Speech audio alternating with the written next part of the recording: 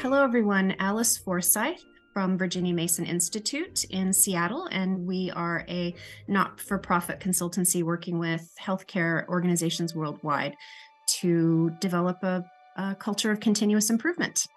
Hi, everyone. My name is Cian. I'm a junior doctor and was a National Medical Director's Clinical Fellow with NHS England's National Patient Safety Team a couple of years ago. And I now work in the US with a management consulting firm with various healthcare organizations across the US and the world. Hello, my name's Mando. I'm a paediatrician working in Northwest London in the National Health Service. And I lead a collaborative called Connecting Care for Children, which takes the resources that we have in our system and brings them together to work collaboratively to improve child health outcomes. Thanks ever so much, everyone, for joining me. I'm really excited to have a health equity part of the podcast this year for Quality 2023. I thought we could start with some kind of definitions. What is health inequity? Is it the same as health inequality? What's the difference? So just trying to think, the classic image that you have is of provide two people trying to look over into a sports ground and providing them with the same sized block to look on, but ultimately, because one was taller than the other in the first place, they don't actually achieve equity. So I think of equity as very much the outcome that we are seeking, particularly from a health perspective. And so, one example that I think has always struck me in my particular line of work and interest is thinking about differences in rates of complications from various procedures. So the same procedure is performed on two different sets of patients, perhaps from different ethnic backgrounds. The surgeons perform it in exactly the same way. The various perioperative rehabilitation strategies are taken in the same way, but ultimately the actual outcome for patients is different. So, for example, we know that from US data that Black patients suffer perioperative pulmonary emboli in certain series that we've looked at sort of at a 24% higher rate. Now, what we could look into there is the extent to which, despite equality having been applied to their healthcare journeys, why is it that we're not seeing the equity in the outcome there? And that's where really we need to start thinking about more bespoke approaches to the treatment of certain patients who we know are at higher risk of these issues occurring. So perhaps bespoke elements to their perioperative rehabilitation and some of the care that we're providing around there. So it's very much focusing upon the outcomes. I think that the NHS is an interesting case study in itself, isn't it? It's a service that's free at the point of access, therefore available to all, and there's the equality there. But actually what we need to move to is a more needs-based approach. And if you think about the population that we serve and their needs and address those more directly, then we become more equitable and get those better outcomes. And actually, the GP practice in the NHS is a really important node, if you like, in the system. The GPs, the trusted family doctors, know their population. They know the children, in my case, if it's a paediatric population, but they know the parents, they probably know the grandparents, they know the housing estate where that family's growing up, they know the wider challenges that family and that child is living with alongside the health issues. So then you start to address the health needs much more directly in the context of that individual patient's wider circumstances and therefore reduce inequity. Okay, so we know what health inequity is. We've got some examples there. I'm interested in moving on, Cian, and talking about what drives health inequity. And I guess we've touched already on, some of the social determinants that clearly drive inequity, poverty, unemployment, housing, etc., etc., etc. I'm interested in your thoughts on how the system itself can drive inequity.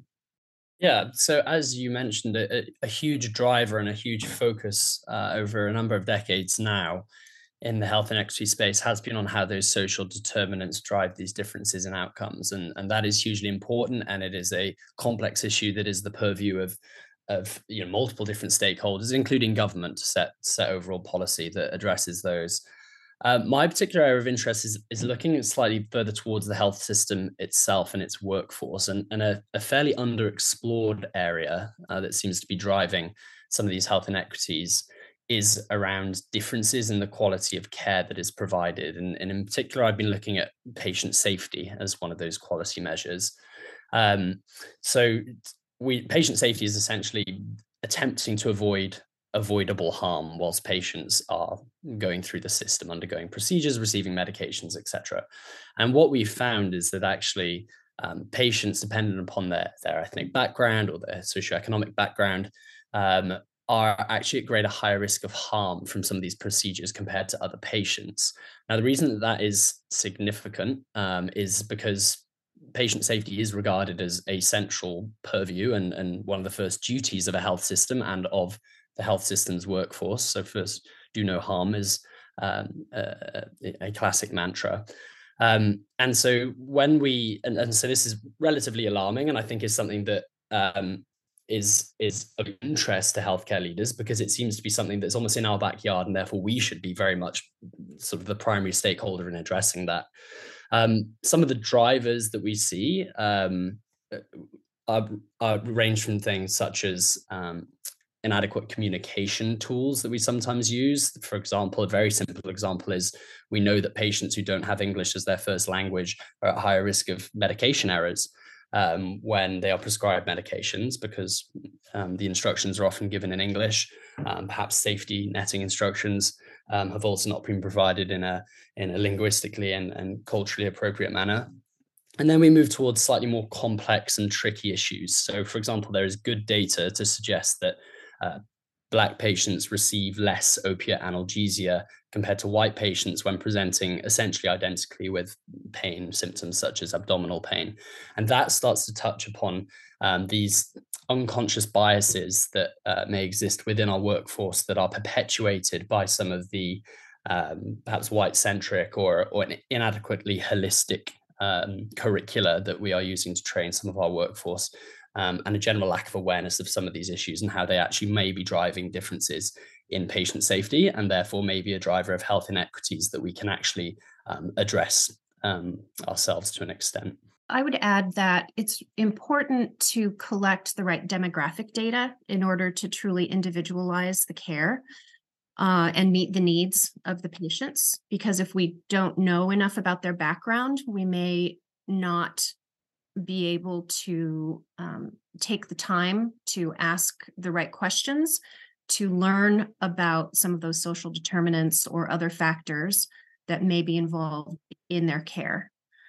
So that's becoming more and more, it's becoming more and more prevalent to collect a broader set of data. For example, LGBTQIA+ data at registration, when a patient is admitted or when a patient is entering for an ambulatory visit, to understand, and whether the patient is an adolescent or an adult, to collect some of those data. That's becoming a requirement here where we are, as well as race, ethnicity, and language data. A lot of healthcare is based on trust and relationships. And I think sometimes we undervalue the importance of really understanding where the patients we serve are coming from. And some of the inequalities relate to very measurable things like age and demographic, but some of them are more subtle, and patients won't always tell you what they're really worried about. They won't tell you what they're really thinking. And we have to find ways of building enough trust to be able to draw that out. And one of the ways is to use well-established techniques such as co-production. The other is to go back to my earlier point about the trusted family doctor. Actually, there are often people in the system who know those patients, know the families, and have really important insights. And it's about making sure we ask those questions of the right people. We need to build in some sort of factor for age and early intervention. And there is a really growing body of knowledge that says that if we can actually improve health outcomes early, we create a very long return on investment, if you like, and will improve health outcomes and improve life chances for some of the most disadvantaged. So a plug there for thinking about inequality in the context of early childhood intervention. When you're speaking there, it makes me think about culturally competent care and the need for a diverse workforce that actually is representative of the population.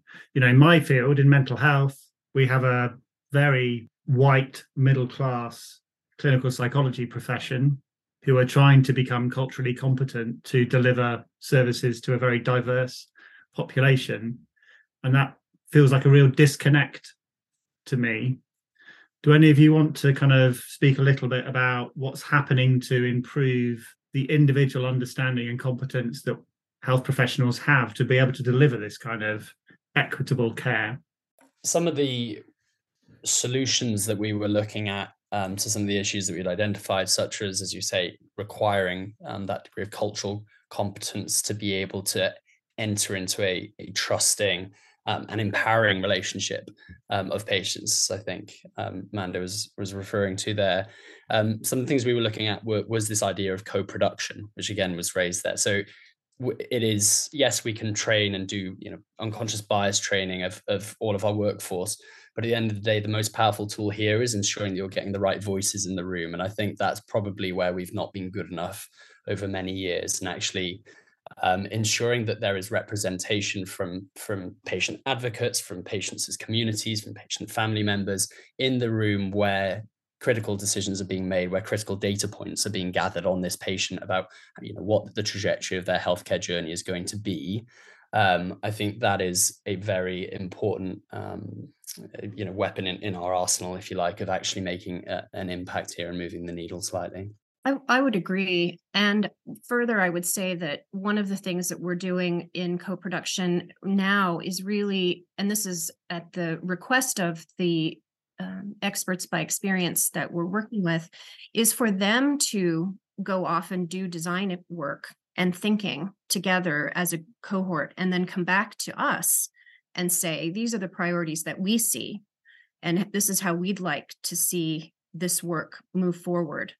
And that has been incredibly powerful in really ensuring we're working on the right things to make an impact. Yeah, absolutely. Answering the right questions in the first place, rather than starting the project and then co-producing it once you've decided what you're going to do. It's a bit late then, isn't it? I'm interested in how we prioritize tackling inequity. Mando, maybe you could start with this, because I know your kind of community collaboration work is a really nice answer to this question. Given the current climate, how can we prioritize health and equity? Well, I think the first thing to say is that if you want the right answer to that question, you have to ask the people that you're serving. So it is not for the professionals to determine the priorities, it is for the public and the patients that we serve.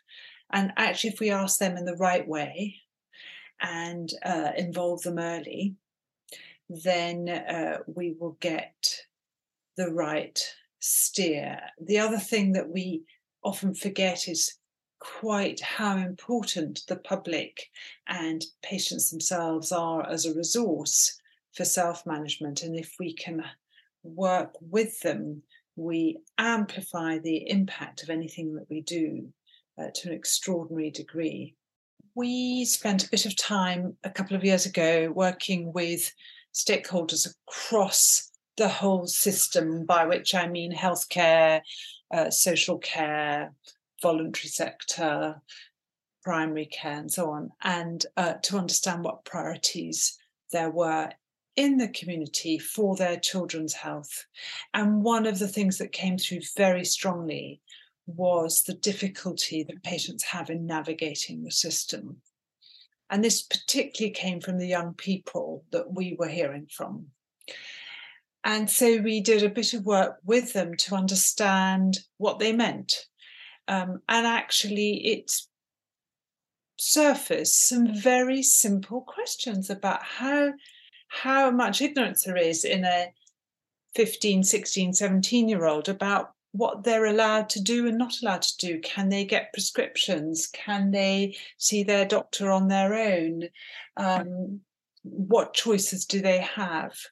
And that led to some really fun work with young people in designing information for other young people on their FAQs. We called it Own It, and helping young people take ownership of their healthcare. And that surfaced a couple of other really interesting interfaces. One was how difficult it is for parents to let go. So it's not just about young people stepping forward and grabbing their own healthcare, but we had to also do something to help parents let go safely. And then it also surfaced that actually clinicians find it difficult to adjust. And having spent the last maybe 12 years talking to the parents about the child health problem, they had to learn how to talk to the young person about the young person's health problem. So there was a piece of work to help professionals adapt too. As people who are interested and part of this health equity movement, if we can call it that, how do you persuade people to prioritise this over, having enough nurses or paying people enough? Those are sort of very fundamental things about our health systems. How do you persuade people that this is a priority too? I think we still do have, but certainly had a very interesting policy window over the last couple of years in which off the back of COVID and all of the inattentions on health inequities there and the huge political impetus behind that, as well as the broader social justice movement, I think that there has been, almost an unprecedented impetus to do something about it. I do fear that, particularly over the last year, as you say, there are other competing interests. The NHS in particular has been under extraordinary strain over the last 6 to 12, well, longer, but, particularly over the last year. As we've tried to recover from COVID. So yeah, how do we maintain this? And I think there's a few answers. I think one interesting way in which we do this, and I think is convincing for health system leaders and politicians, is we demonstrate the clear return on investment. And I think somebody raised it earlier that if you can demonstrate, which requires good measurement, good data, etc., but if you can demonstrate that investing in preventative care early, targeting more vulnerable populations actually has a clear cost saving down the line for the NHS, then that is convincing for healthcare leaders. I think if we flip that to look at systems that not so socialized systems, for example, in the US, how can you convince physicians that there is, an ROI, if you like, for them to be able to invest? And that's through ensuring that preventative care is well reimbursed through Medicare, Medicaid, etc. Maybe specific reimbursement for particularly thinking about children as well. How can we leverage industry and technological? How can we make sure that all this exciting new tech that's coming through in the healthcare industry is actually directed towards our most vulnerable patients? Well, that might require some further specific innovation funds that aren't just saying, well, let's develop stuff that people can buy, but actually perhaps government funding to try and incentivize companies to specifically target our most vulnerable patients. So that's a kind of financial answer to that, which I think speaks to the pragmatic lens I think that sometimes the politicians and the purse string holders really think through sometimes. Well, I would just say that it seems very simple, but we really try to keep the patients at the center of everything we do. And so if it's in the best interest of our patients and it is, to reduce healthcare inequalities, inequities, then it's very much a priority. And so through experience, especially over the last several years, we have developed tools that can help our leaders and frontline staff get involved in conversations around equity, where in the past they might have been more reluctant to do so. But through some tools and some training, they're gaining more fluency, more comfort, and more cultural humility in having those conversations. And that has been a huge benefit. Why should people come to your session at the Quality 2023 event in Copenhagen? We have a 75-minute interactive workshop that we'll be doing on helping leaders use a set of tools to drive conversations with their teams, again, gain that comfort and confidence in having conversations about equity, and include equity in their decision-making process so that they can improve patient safety, quality, and experience, as well as team member experience and well-being. So we'll be sharing a number of different tools that we've developed, and we'll be encouraging people to practice and then develop their own action plan for how they can use similar tools in their own health systems. So we have a 75-minute symposium that we're going to ensure is very interactive with our audience. And I think what we're going to do is really explore something that is relatively underexplored, which is the way in which our actual medical practice and the way that health systems are designed are also contributing to health inequities on top of the social determinants of health. And so by the end of the symposium, in which we're going to be presenting our findings and co-designing some solutions with audience members that they can hopefully take away and into their practice and into their leadership, we hope we'll have offered a reimagination of how the healthcare system and its workforce can change its approaches to reducing health inequities. So we are going to spend an hour thinking differently, and I think taking this great opportunity that the inequity lens gives us to say, how do we use our resources to go further, to achieve more, to be preventative, to be proactive rather than reactive. And I think it's really important that we think about this is going to be thinking about children particularly, but actually the learning that we've developed through managing children differently, it applies to all ages.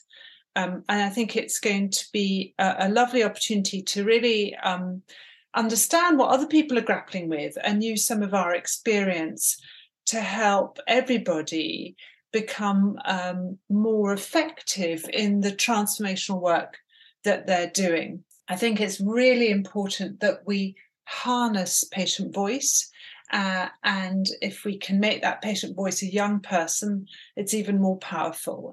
I always use Greta Thunberg as my example. You know, what lots and lots of really sort of illustrious people couldn't achieve, a 16-year-old with an articulate voice was able to move mountains. So I think it'll be fun, and I think we'll all learn from each other.